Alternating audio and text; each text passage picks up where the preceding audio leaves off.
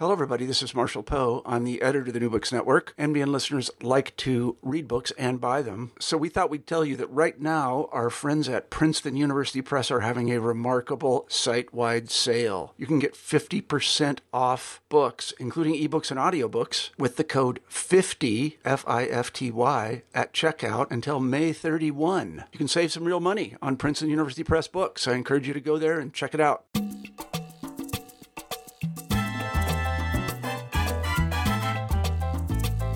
Hello and welcome back to New Books in Latino Studies, a podcast channel on the New Books Network. I'm David James Gonzalez, the host of this conversation, and I'm pleased to be speaking with Jennifer Domino Rudolph, author of Baseball as Mediated Latinidad, Race, Masculinity, Nationalism, and Performances of Identity, published by Ohio State University Press in 2020 as part of the Global Latin and Latino Americas series, edited by Frederick Luis Aldama and Lourdes Torres. Jennifer Domino Rudolph is Associate Professor of Hispanic Studies at Connecticut College. She teaches classes in Latinx Studies on topics related to Latinx popular culture, media, and Spanish for heritage speakers. Her current research focuses on representations and receptions of Latino and Latinx masculinities in media and popular culture. Hello, Jennifer, and welcome to New Books in Latino Studies. Hi, thank you so much. I'm so happy to be here and share my work. Great, thank you. I'm super excited to have you on because I'm particularly going through withdrawals in that baseball season has not started. I think we all are. Right, but I'm anxiously awaiting games towards the end of this month. So I was hoping if we can just start, maybe you tell us a little bit about yourself, your background, and maybe if you could just toss in at some point who your favorite baseball team and player is. Oh, well, actually, I am from Chicago, so that's always a tough question because my mother's family actually, when they arrived from Italy to Chicago, they settled very close to where the Chicago White Sox play on the south side. And so White Sox games were always on in the background when I was growing up. And my mother was a very big fan. In fact, my grandmother would tell these stories about how they would actually put a chair out in front of their house to guard their parking space on game days so that fans didn't park and take their space. And so that's just always been there in my life. And then growing up, ironically, my best friend's family took me to many, many Cubs games. So I've actually been to Wrigley Field more times than I have been to Sox Park. I refuse to call it Guaranteed Rate Field, just not into that.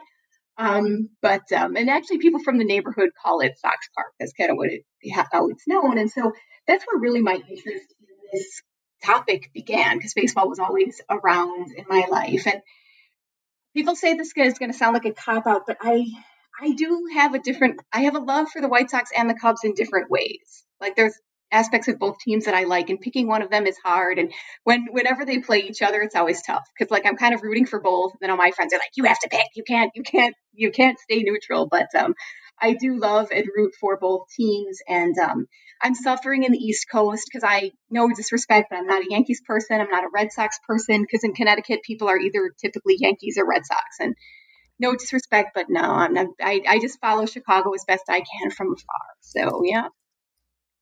That's awesome. Thanks for sharing that. I won't take it as a cop-out. I can understand, dual loyalties and stuff like that. So I appreciate that.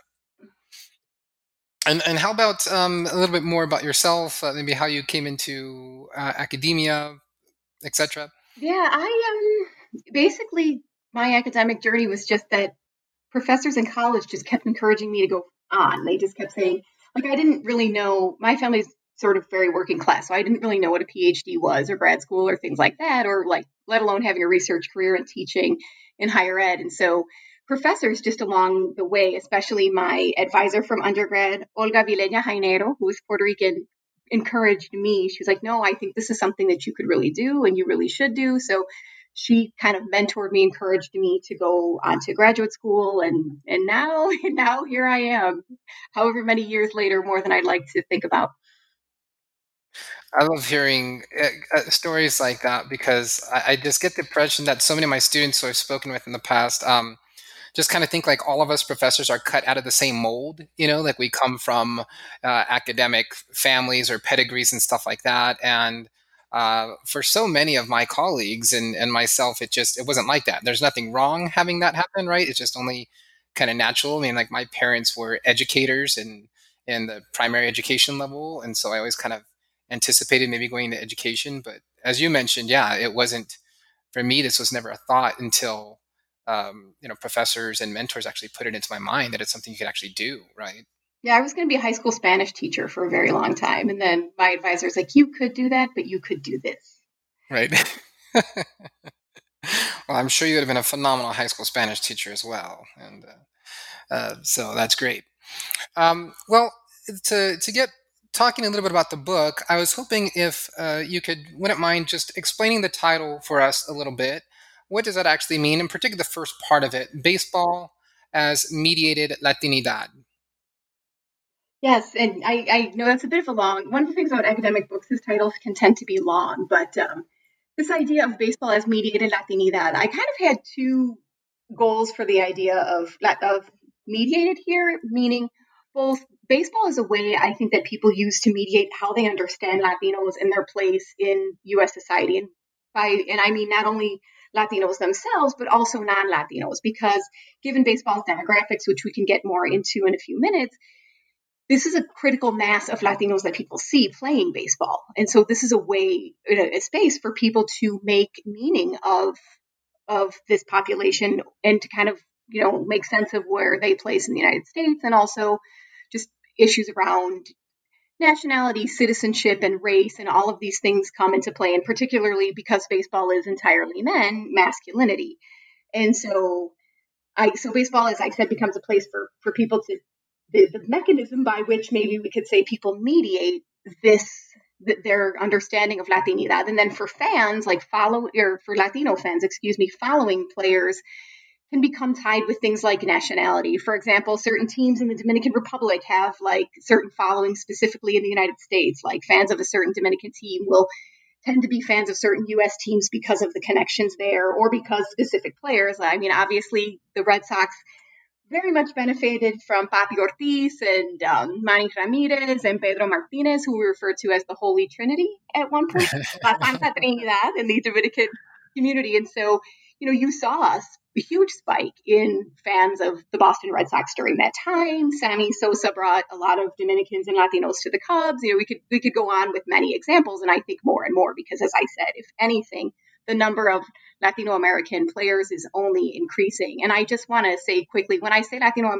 American, I do the Latino American because I want to include both Latinos that were born in the U.S., which is actually less of the MLB player population, because most of them were born in Latin America and either came to the U.S. in childhood or were recruited directly through the Dominican, particularly academia system, where a lot of recruitment happens. And so just to make sure that both of those groups are kind of accounted for, because we don't necessarily separate them when we think about baseball players. And sometimes you don't even know who was born in the U.S., who was born abroad. We don't know what people's specific biographies are. And so that was the idea of this, of the mediated use in one sense, but then also I wanted to point to the media specifically, because the media is obviously where most people consume baseball and also consume information about players. Like, this is where people learn about, what players do in their off times. Either they follow them on social media or through coverage in newspapers, magazines, and on team websites and such. So this idea of mediated can have both the media, but also this mechanism to understand kind of the meaning. And in terms of the long bottom part of the title, the race, masculinity, nationalism, and performances of identity, those are sort of the main things I wanted to look at. And the main aspects of Latino identity that I think baseball really brings to the table and can help us understand more widely as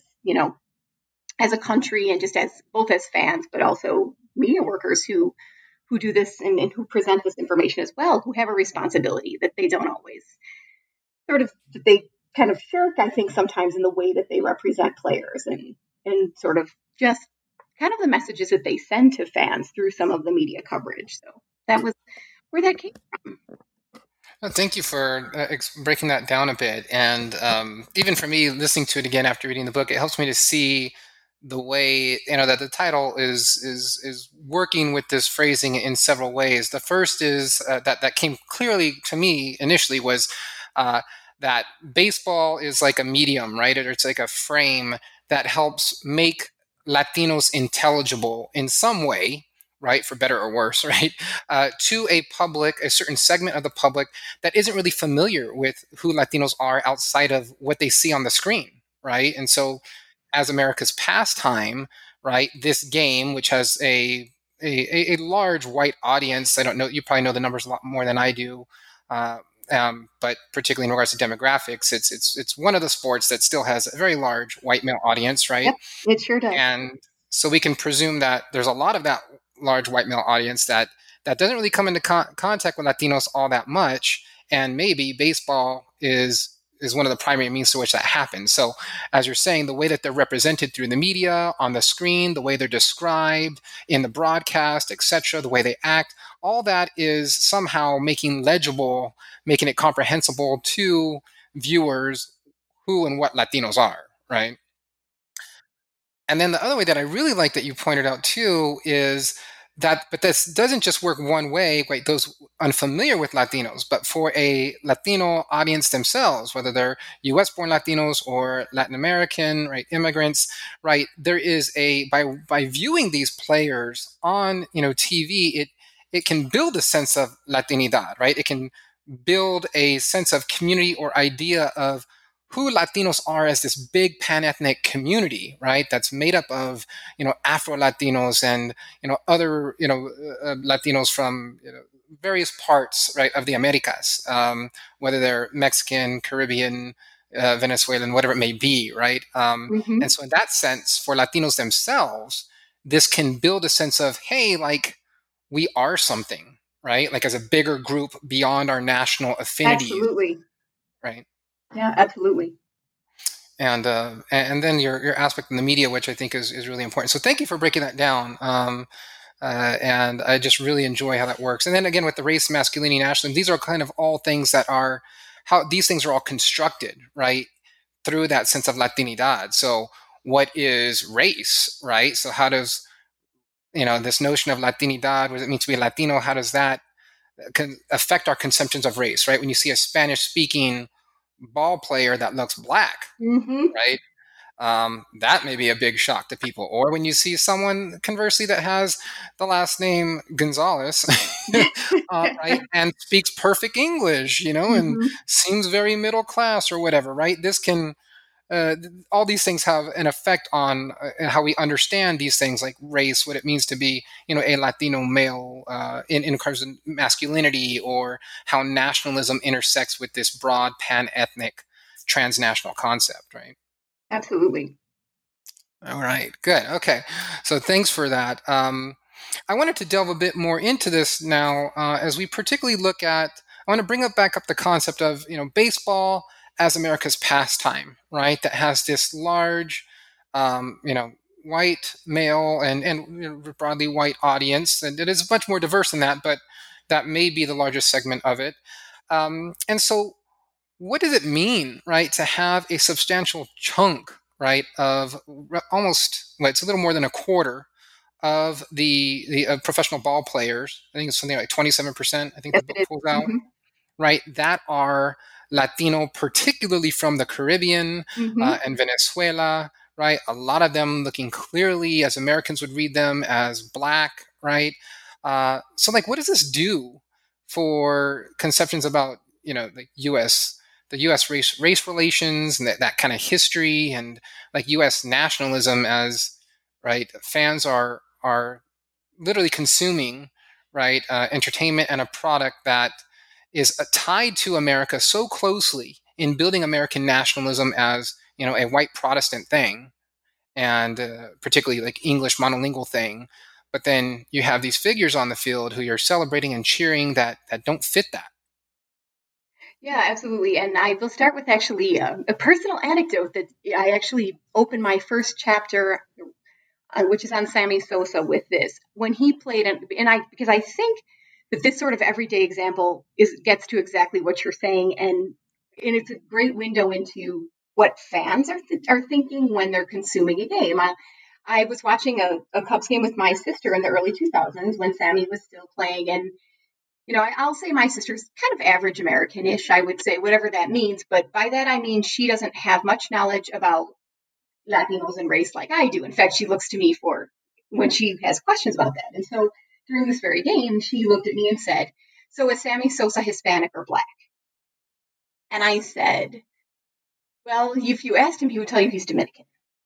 And she looked at me like, "That wasn't one of the options that I presented to you in my question." And I said, "Dominicans don't identify that way. That's a U.S. racial construct, this idea of Black or Hispanic," which then I didn't get into the weeds of the fact that Hispanic would actually be considered an ethnic identity and as opposed to a race identity, because people who are identified as Latino or Hispanic can be both anything from light to can be from white to Black, and complexions vary and such. But this idea, I think, of identifying nationally but not racially, I think is something that a lot of people in the United States struggle with. And so I then asked a very good friend of mine who's from the Dominican Republic, and I said, that's how I answered the question. I told my sister that Sammy would identify as Dominican. Would you agree, as someone who grew up there? And she said, absolutely. She's like, and I'll tell you, he would probably not identify as negro. And we were talking about like the racial categories that exist in the Dominican Republic, and that she said that probably he would be not likely to publicly identify as negro, that he might say something like indio oscuro, which Dominican culture uses to emphasize the indigenous heritage and downplay the African heritage of Dominicans due to sort of the racial history and the relationship with Haiti that country has. And so, my sister, of course, had no idea the can of worms that she was opening and asking that question. But I think that speaks to the degree to which many Americans who are not familiar with Latino culture, like you said, when they look at the bodies playing baseball that they see, and they certainly would not understand them from a racial perspective in the same way that a Latino fan would, or someone in Latin America for that matter. So if we can stay with Sammy Sosa for a minute, I think he's important, and this is why I dedicated an entire chapter to his story. I don't know if people listening to this will remember, on November 5th, 2009, Sammy Sosa showed up at the Latin Grammys with very lightened skin. Like, it was visibly much, much lighter than his skin had ever been. And of course, people were wondering what the heck was going on. And all of these like memes with pictures of him from early in his career to then, comparing his skin tone, and all of this speculation around what that meant and why that was, started to happen. And so Sosa's publicist and sort of his promotional camp, their official explanation was that he was using a facial cream to soften his skin and to also even out his complexion because he suffers from vitiligo, was sort of that was like the official Sammy Sosa narrative of what was going on there. But this also, and whether that's true or not, although most dermatologists, and actually a few dermatologists were quoted in press articles saying that would unlikely be the case, that really did not sound like an actual explanation for that. But the actual explanation aside, because I think what's really more important is what happened around Sammy Sosa, receptions of him, and what fans and popular culture creators did with that, because this opens up a huge, further conversation about how race is understood among Latinos and Latinoamericanos. So there was a whole debate about Blackness and where does that fit in Dominican ancestry. And so you saw everything from fans talking, basically shaming Sammy Sosa and saying, listen, you're Black and you need to own that. And you're doing a total disservice to Dominicans by lightening yourself and by trying to distance yourself from Blackness. And then on the other end of the scale were unfortunately some horribly just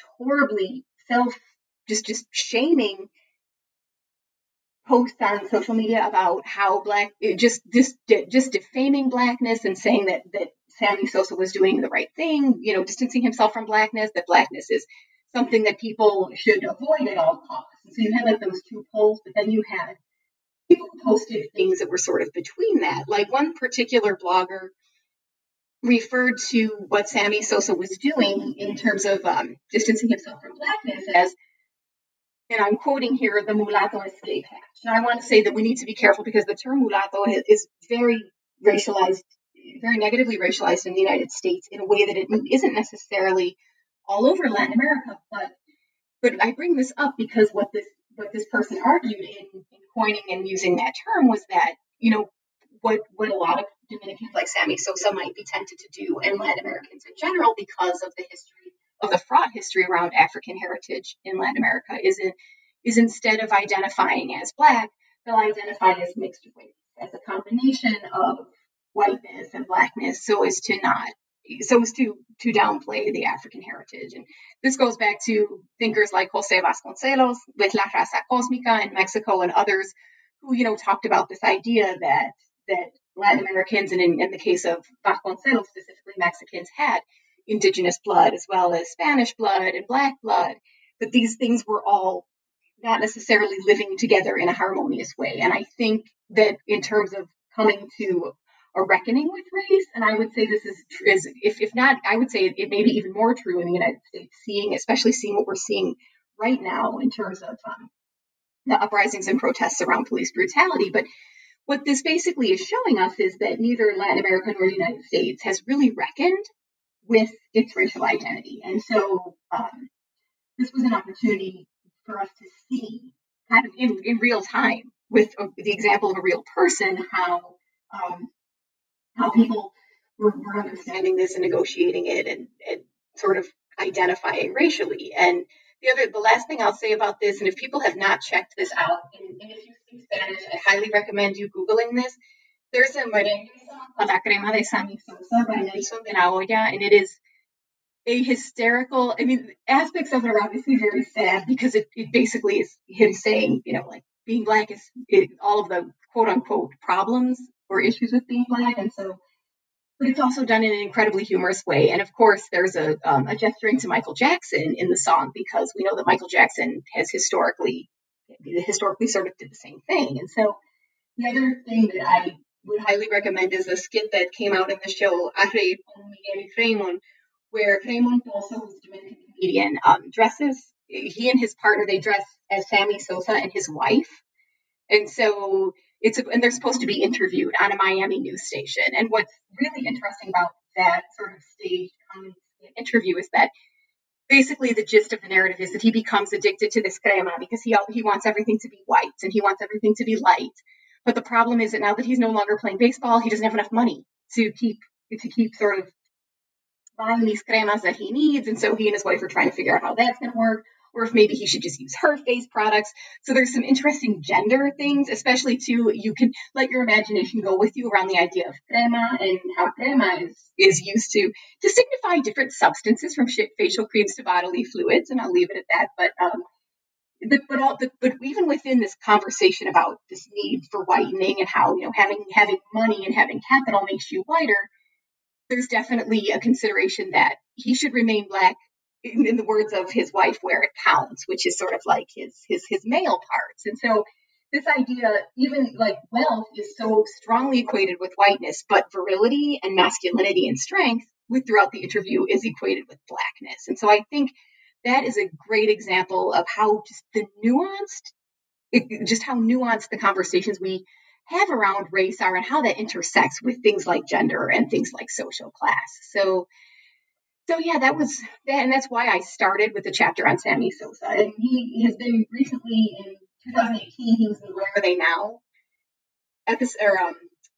issue of ESPN magazine. He's on the cover, and he says that he's still with a very lightened complexion. He now lives in Dubai, and he says he will no longer talk about the lightening of his skin, that he is happy, and he's not anti-Black, but he's happy with himself as he is right now. And that everybody should just leave him alone, and that, he's, in the end, he's the one that wins because he's living this wealthy lifestyle in Dubai. And so, basically, it's basically kind of like, leave me alone, and we're not going to talk about this anymore. Right. Yeah. And I really enjoyed it too. I enjoyed how you started with the personal anecdote, right? And that story, because it is something that I don't know. I think several of our listeners, and I think just people can relate to, whether those are questions we have ourselves when we come into contact with someone that we can't quite read, legibly, like racially or culturally or something like that. It's something that people can relate to, right? And particularly baseball provides these type of interactions and conversations, almost on a nightly basis during, baseball season, right? When a new kid comes up, a new ball player, pelotero, comes out of the farm league system, and maybe he looks black, but then he's got that Guzman last name or whatever it may be. Automatically, it starts to trigger these type of debates and conversations. And I think you're right. Sammy Sosa presents a very good figure, one that a lot of people can relate to. Again, he was, in the home run chase, back in the early 2000s, right? And you do talk about that, and I always kind of caught that.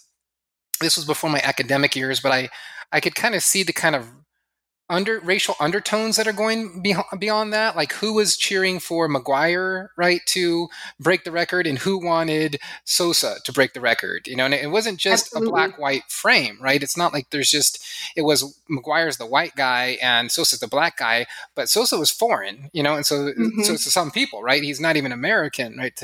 I just caught a bit of that, even as a younger adult that wasn't so at that point really into studying racial analysis. And I tried to remember, I tried to think back in my own mind, like who was I rooting for at that time? And, I remember I really liked Sammy. I just liked his kind of, I think it maybe came down to like more of a batting stance and style, right? And we can get into this later on, the style at which he played. McGwire was always much more stoic, and I remember McGwire from his early years too, when both of them were much smaller, right?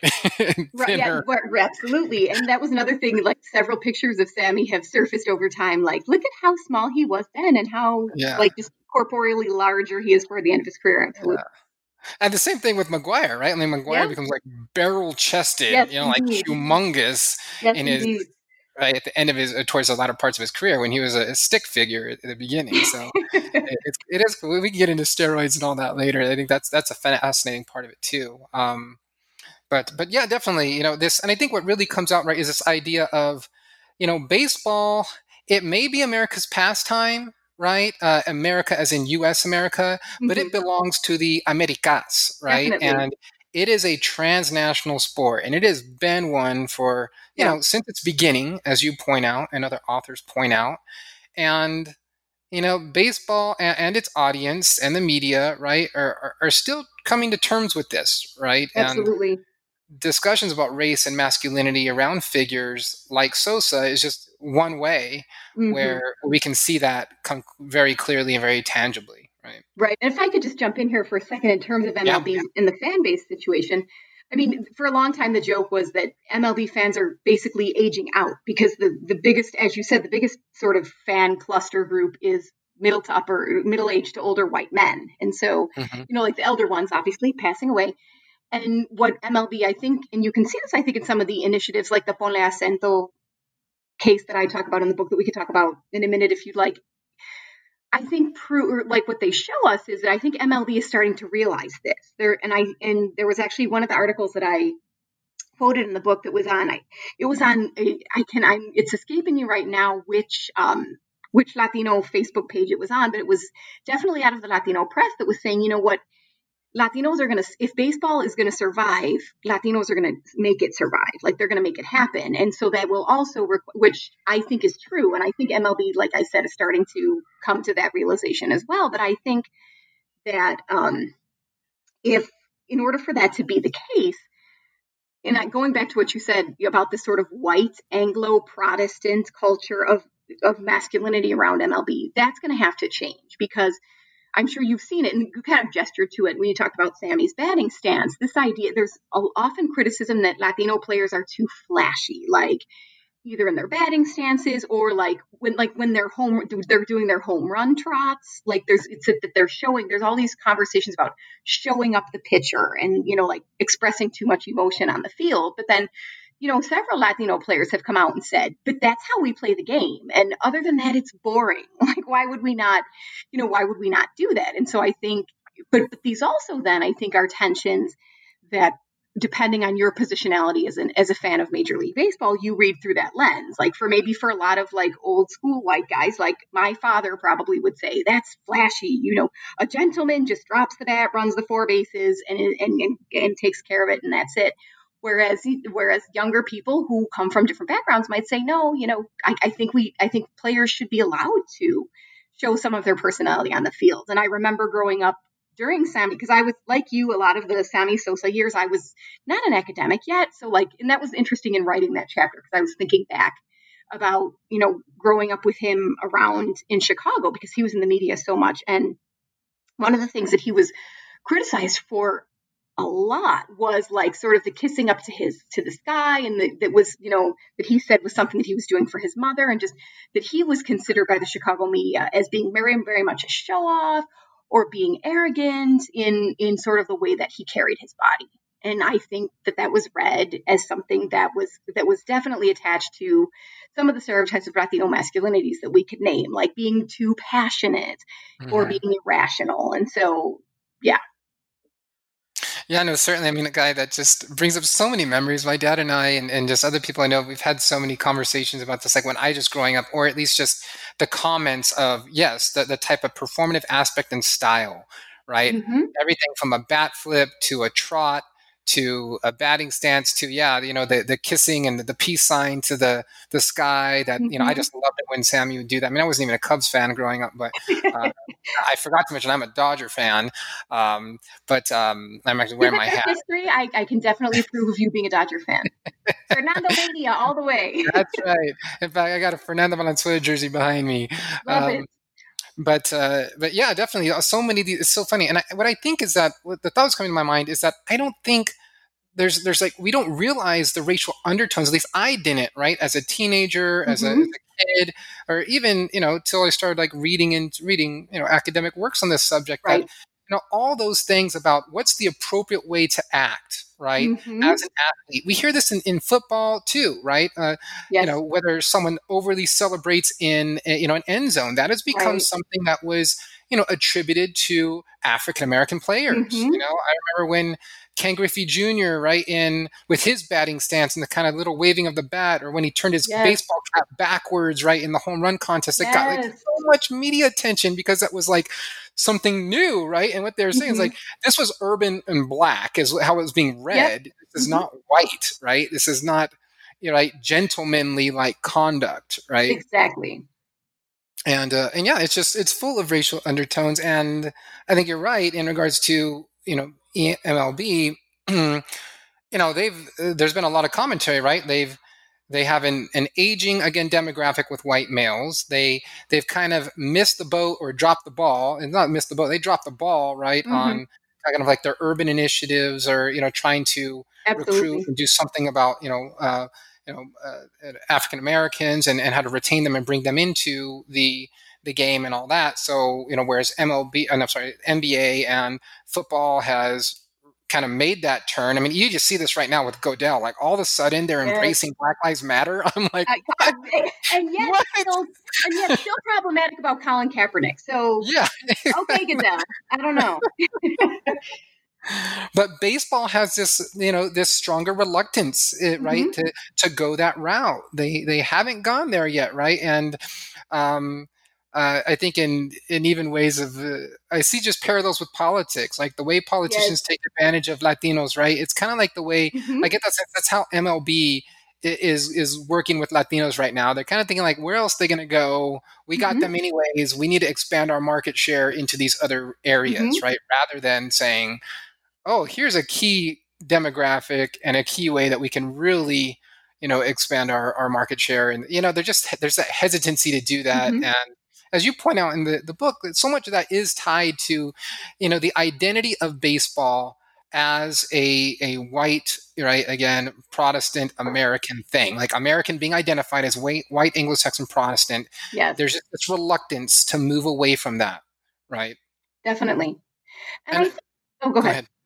Oh, I was going to say, because I think this is where the Ponle Acento example might be great, because that's exactly where I was going to go with language in Spanish. Yes, because, and if you look, of course I watched, so for the background of our listeners, this was a campaign that MLB did in 2016 with the Houston-based Latino ad agency called Latin Works. And for Hispanic Heritage Month, the idea was that MLB would encourage players to add the accent marks to the last names on their uniform as sort of a show of pride during Hispanic Heritage Month and reconnection with their identity. But if you Google, and I had never seen the ad campaign on TV, but I watched it on Google. There's a sort of a commercial / pitch for the ad. And I think this is to your point about the way that MLB is trying to deal with race in a way that I think they may think is a little bit less polemic than engaging in something like Blackness, because what they do is it's very much through a narrative of immigration, but like a very deserving immigration, not like an undocumented immigration, because of course they would not want to, although that's an issue in MLB in terms of recruitment with Cuban players, but that's a separate issue. But so at the beginning of this ad, it opens up and there's a passport, and the last name on the passport is Calderon, which has an accent on the O in Spanish typically, but it's not there. And so the voiceover, which has an accent that would be associated with Spanish being the person's first language, he talks about how the identities have been stripped from many people's last names as they came to the United States and got a U.S. passport because the accent mark is missing from their names. And then you see all of these players' uniforms with the accent coming on top, like Ramirez on the I, or like Rodriguez on the I, or any number of ones we could say as examples. But this idea of recovering this sort of lost heritage, and ironically too, then it flips to a shot of a sewing machine in a hand, sewing the accent back on atop the vowel in somebody's uniform. And I mean, for me, that's a really ironic image, because if we look at garment workers in New York City for such a long time, particularly Puerto Rican women, were very strongly recruited into that labor source. So I'm not sure if they did that intentionally to sort of make a gesture to a different labor source other than baseball, where there was a lot of Latinx recruitment, at least in the early 20th century. But so, you kind of see how they're definitely going through this, the quote unquote good immigrant who has come to the United States to make a better life. And we've robbed them of certain aspects of their identity by robbing them of the accent mark. And so then MLB for that month on the MLB logo, which is, the batter in kind of in his stance with the ball coming toward him, they put an accent mark on top of the bat. And so the reason I think that this is problematic is because it's totally superficial. I mean, this is very much one sort of superficial and exotifying narrative of immigration, I think. And so I think I think for MLB, this is they thought they were really going very far in doing this. I think they were probably wow, we're really embracing Latinidad here. And I just don't think it brings us too much more than maybe part of this is my training and background, but I have a feeling that most people would probably agree. I think it just reads as a very superficial attempt to shamelessly garner more Latino fans without putting in the work to do it, and without maybe making them feel more comfortable, maybe making the ballparks more hospitable. Because even in recent years, there's been a lot of incidences around, particularly in Fenway Park, around Black players and Latino American players being called racial slurs, as they're standing in the outfield in their positions, especially, around the Green Monster. And so, I think when we see the reality of what's happening, and then, this little commercial about immigrants and needing to recover the accent, it sounds lovely, but I think it rings hollow. Yeah, no, I appreciate that. I can totally see that as well. And it was Andrew Jones. Was that the most recent incidents of an African American player being heckled with racial taunts at Fenway Park? I think so. I have to double check, because I do have that in the book somewhere, but I think that's right. Yeah. But yeah, no, I agree. I mean, as much as I love seeing the accent on the interviews, the jerseys, I agree. And particularly as you were talking, I was thinking about that label immigrant, imposing the label of immigrant on people that may not have that, right? I mean, exactly. I've learned that with my students, in talking to them. I have students from Latin America, and one, in a class discussion last year, just shared how kind of almost offensive and shocked she was that people called her an immigrant, because she didn't identify that. She's like, hey, I'm here to go to school. Like, and Right. particularly from, Ecuador. And, Right. she's like, that's who I am. And, I'm not, I don't know if I'm going to stay here forever. And Right. when people, I think, you know, Americans in media, right, don't realize that, that is imposing, again, a label that is very loaded and really heavy, Definitely. and has a lot of personal decision-making process. I mean, it really caused her to reflect quite a bit, about what was going on, particularly at the time, and how she's like, oh my gosh, like, am I secretly an immigrant? Like, do I really want to stay here? You know what I mean? It just Right. created all this kind of almost trauma. Uh, Absolutely. and so, and yeah, and MLB, so right, that effort to tie into, again, a nationalistic, right, type of idea, right, America as the place of immigrants. Yes. We're going to use that narrative trope, right, to Mhm. show how deserving, how meritocratic, right, they Exactly. are earning their citizenship by playing baseball. I mean, it is Exactly. absurd, right? It really is. I mean, sometimes literally because and like when certain players become U.S. citizens, there's a lot of press coverage around that. Like, I think Ozzie Guillen became a U.S. citizen after the White Sox won the World Series in 2005. I'm not. I would need to double check, but I'm pretty sure that was like the reason he finally did it. Because the other thing is, what's ironic about this is because of the kinds of visas that MLB players get, they, I mean, obviously citizenship still has certain advantages, and according to the players themselves, they're taxed more heavily if they're not citizens.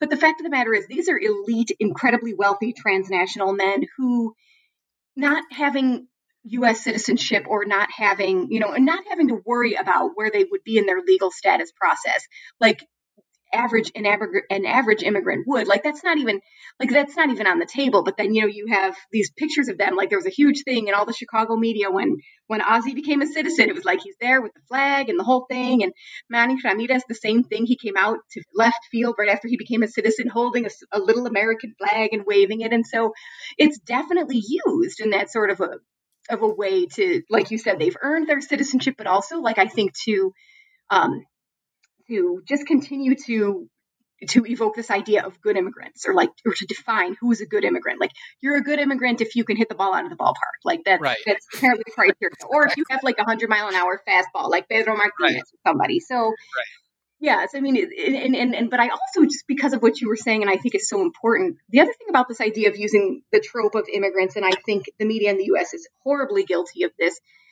is I think many people who are of Latino heritage are just considered to be immigrants, even if they were born here. Mm-hmm. Because I hear that from students all the time too. It's like, no, when people are like, "Where are you from?" They're like, "No, I was born in New York City." Like, no, I'm not like from a different country. I was born in, Manhattan or whatever. So yeah, I mean, and I think baseball does little to nothing to dissuade that sort of perception. Yeah. And they don't want to. Like, that's the key. They don't want to. Because my theory is that they would rather a player like someone like David Ortiz, who clearly, or Sammy Sosa for that matter before, who clearly reads as having mostly African heritage and would be understood as Black in the U.S., they would rather that person be read as an immigrant, I think, than as a Black man. Because of the fan base. This is my not totally provable theory, but I think because of the fan base and that MLB has catered to for years, it's better to be, I mean, I hate to say better because I don't think it's better, but I think in MLB land it's considered it's considered safer for them, I think, in their like ad campaigns and stuff, to be a good immigrant than to be a Black man who could be perceived as some sort of a threat, which we also see because several Black American players, most notably Torrey Hunter, have talked about how there are very few Black American, like U.S. Black but not Latino players in MLB anymore. And if you look at the data from the 70s to now, the numbers have flipped. There were a fair amount of U.S.-born Black non-Latino men in the 70s. Now, and not that many from Latin America. Now it's the reverse. I mean, it's definitely under 20%. I think at this point it's under 15% of MLB is U.S. Black non-Latino men. So, and when Black players make these critiques like that, basically MLB is importing its diversity, MLB, circles the wagons. Like, that's not it at all. And, comes up with these cockamamie narratives to answer that. Right, which I mean that's a great point too to talk about the issue of labor, right, in the MLB. And as it's been pointed out, through its lack of diversity, particularly in regards to African Americans, that critique is right, Ben, that the MLB has tried to import its diversity through the Caribbean, right, and Latin America. And I mean that fact that 27% of MLB of ball players, right, are from Latin America, predominantly again the Right. Caribbean and Venezuela. So, I mean, just thoughts on that. I mean, we're getting towards probably the limit of our time. I don't want to keep you Okay. too long, but let's talk about that issue, the issue of Sure. the increasing presence of Latinos and the efforts. Right, it's not like this is not just accidental, right? No. Yeah. So, can you tell us what has the MLB done, Yeah. right, to increase right the representation of Right. Latin and Latino American ball players?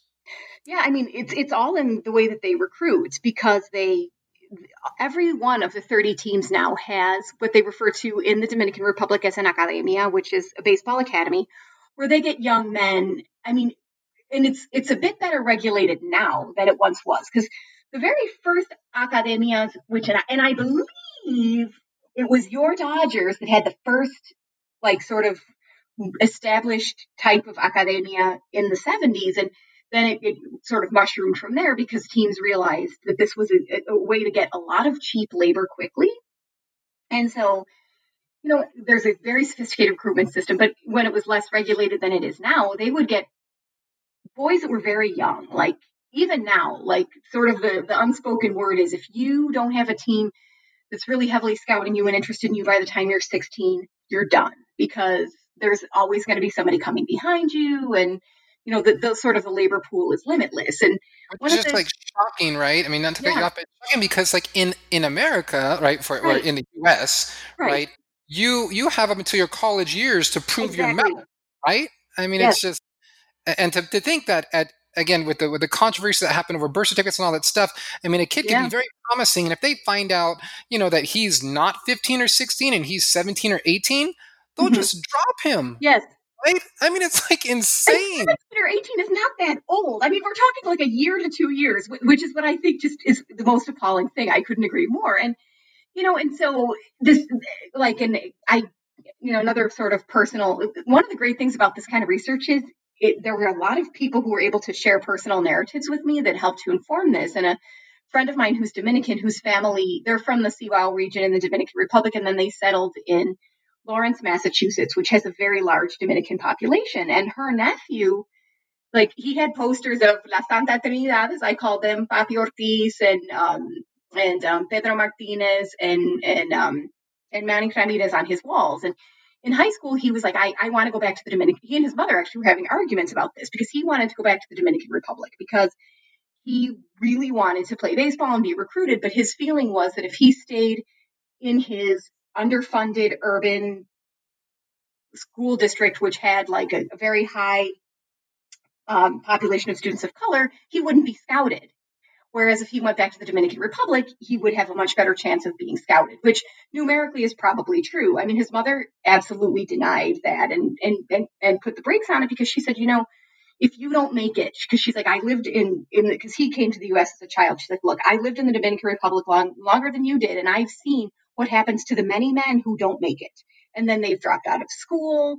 They have like limited to zero employment prospects, and there's a high poverty rate for the Dominican Republic to begin with. So she's like, that could destroy your life. If you go there, you drop out of school, and maybe you're going to be the one in a million or whatever who make it. But if you're not, your life is never the same again, and you've done sort of irrevocable damage to your life trajectory. And I think, like, I'll just end this part of the conversation with this. Like, scouts are great because they're not politically correct in any way, shape, or form. And when scouts were scouting Manny Ramirez back in the late 80s, early 90s, a scout was interviewed, and he said, we're only going to Washington Heights, which is, a high Dominican populated neighborhood and considered to be dangerous by like a middle class white guy. He's like, the only reason we're going there is because he's an all city athlete and he's supposedly that good. But honestly, most scouts would rather go to the Dominican Republic, because for what we pay one U.S. prospect, or even one Puerto Rican prospect, which is why there's sometimes the baseball recruitment in Puerto Rico has gone down, because they're part of the U.S. draft now. But the scout said, for what we pay one U.S. player, we can get at least 10 Dominicans. Why would we not do that? It's just economically makes more sense. Yeah, it's just, it's, it's hard to hear that. It's hard to read it, right? Absolutely. Particularly about a sport that you love. And, baseball's not unique in its, approach as, it's a brand, right? It's a brand that Absolutely. represents a bunch of corporate interests, right? Each baseball team, right, is run by a multi-millionaires, several of them billionaires, right?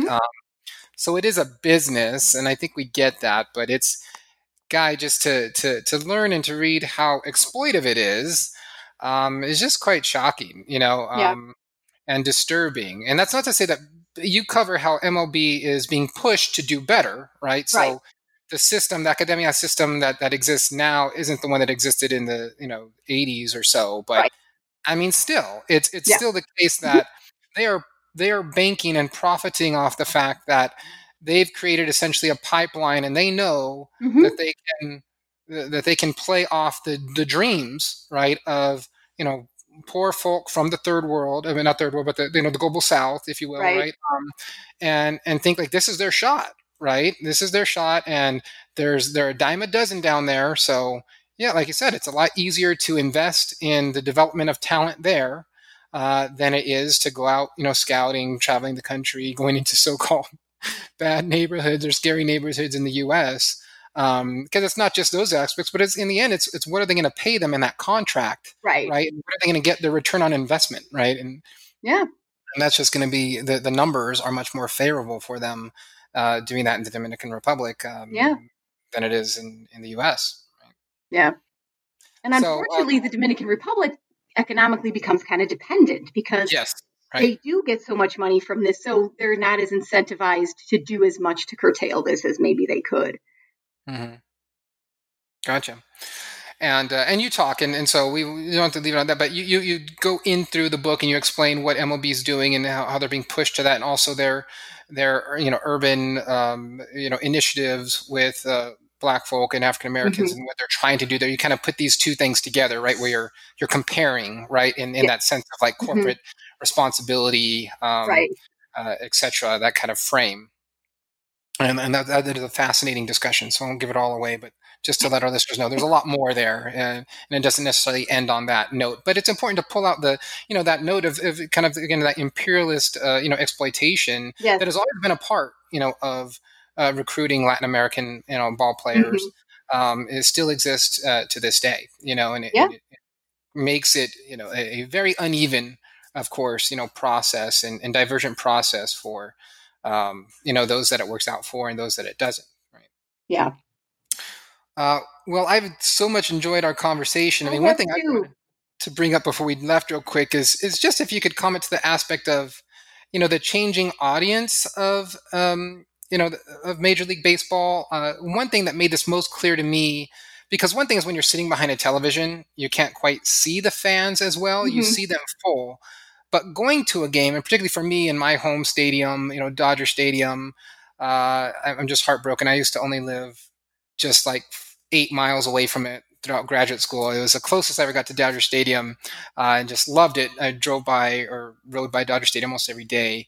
But I mean, one thing that shocked me when, as an adult, when I started taking my kids to baseball games, is that the audience is predominantly, easily, far and above Latino than it is, or multiracial than it is anything else, right? And when I grew up going to those games, I mean, my parents took me to my first Dodger game when I was like 6 months old. Of course, I don't remember that, but I think I remember the first one I was like 6 or 7. I mean, it was almost all white people, right? And the Dodgers have their own history, with that and building of Dodger Stadium and all that stuff. But Chavez Ravine. Chavez Ravine. That's actually the shirt I'm wearing. It has the Dodger logo with the ball going through the phrase in Dodger script, the name Chavez Ravine, right? Wow, that's perfect. Yeah, I get a lot of comments or funny looks about this shirt outside of LA. LA, everybody gets it, but but that's awesome. Where I am now. Yeah. So I mean, just that aspect. I mean, so to me, that was just so striking. As I started seeing that over and over again, going to games and taking my kids to games, like thinking, like, wow, they're consuming the sport the way I was reading it, in a completely different way, in a completely different experience, being surrounded by people that look like them. And this is in LA, so I get this. I don't overblow it, right? And, in Cincinnati, that's probably not the case, right? In other places. Yeah. But, the audience itself is diversifying. So, I mean, your thoughts on that, maybe? Yeah, I mean, I think like you make a good point. It also depends on the demographics of the city you're in, because there's more Latinos living in LA, period. So one would expect to see more at a Dodger game. It's interesting that you bring this up. I haven't been, because in Chicago, it's a similar thing. You see a very diverse group. The most recent game I've been to was a Sox game not too long ago. And you do see like, yes, all of like, a little bit of in Chicago, I would say you see a little bit of everything. It's even more like I would say it's even more diverse than it being like more predominantly Latinos than other folks of color. Where you still, at least sort of anecdotally, I would say, because I haven't looked at attendance data, what you still don't see a super high amount of is Black fans in attendance.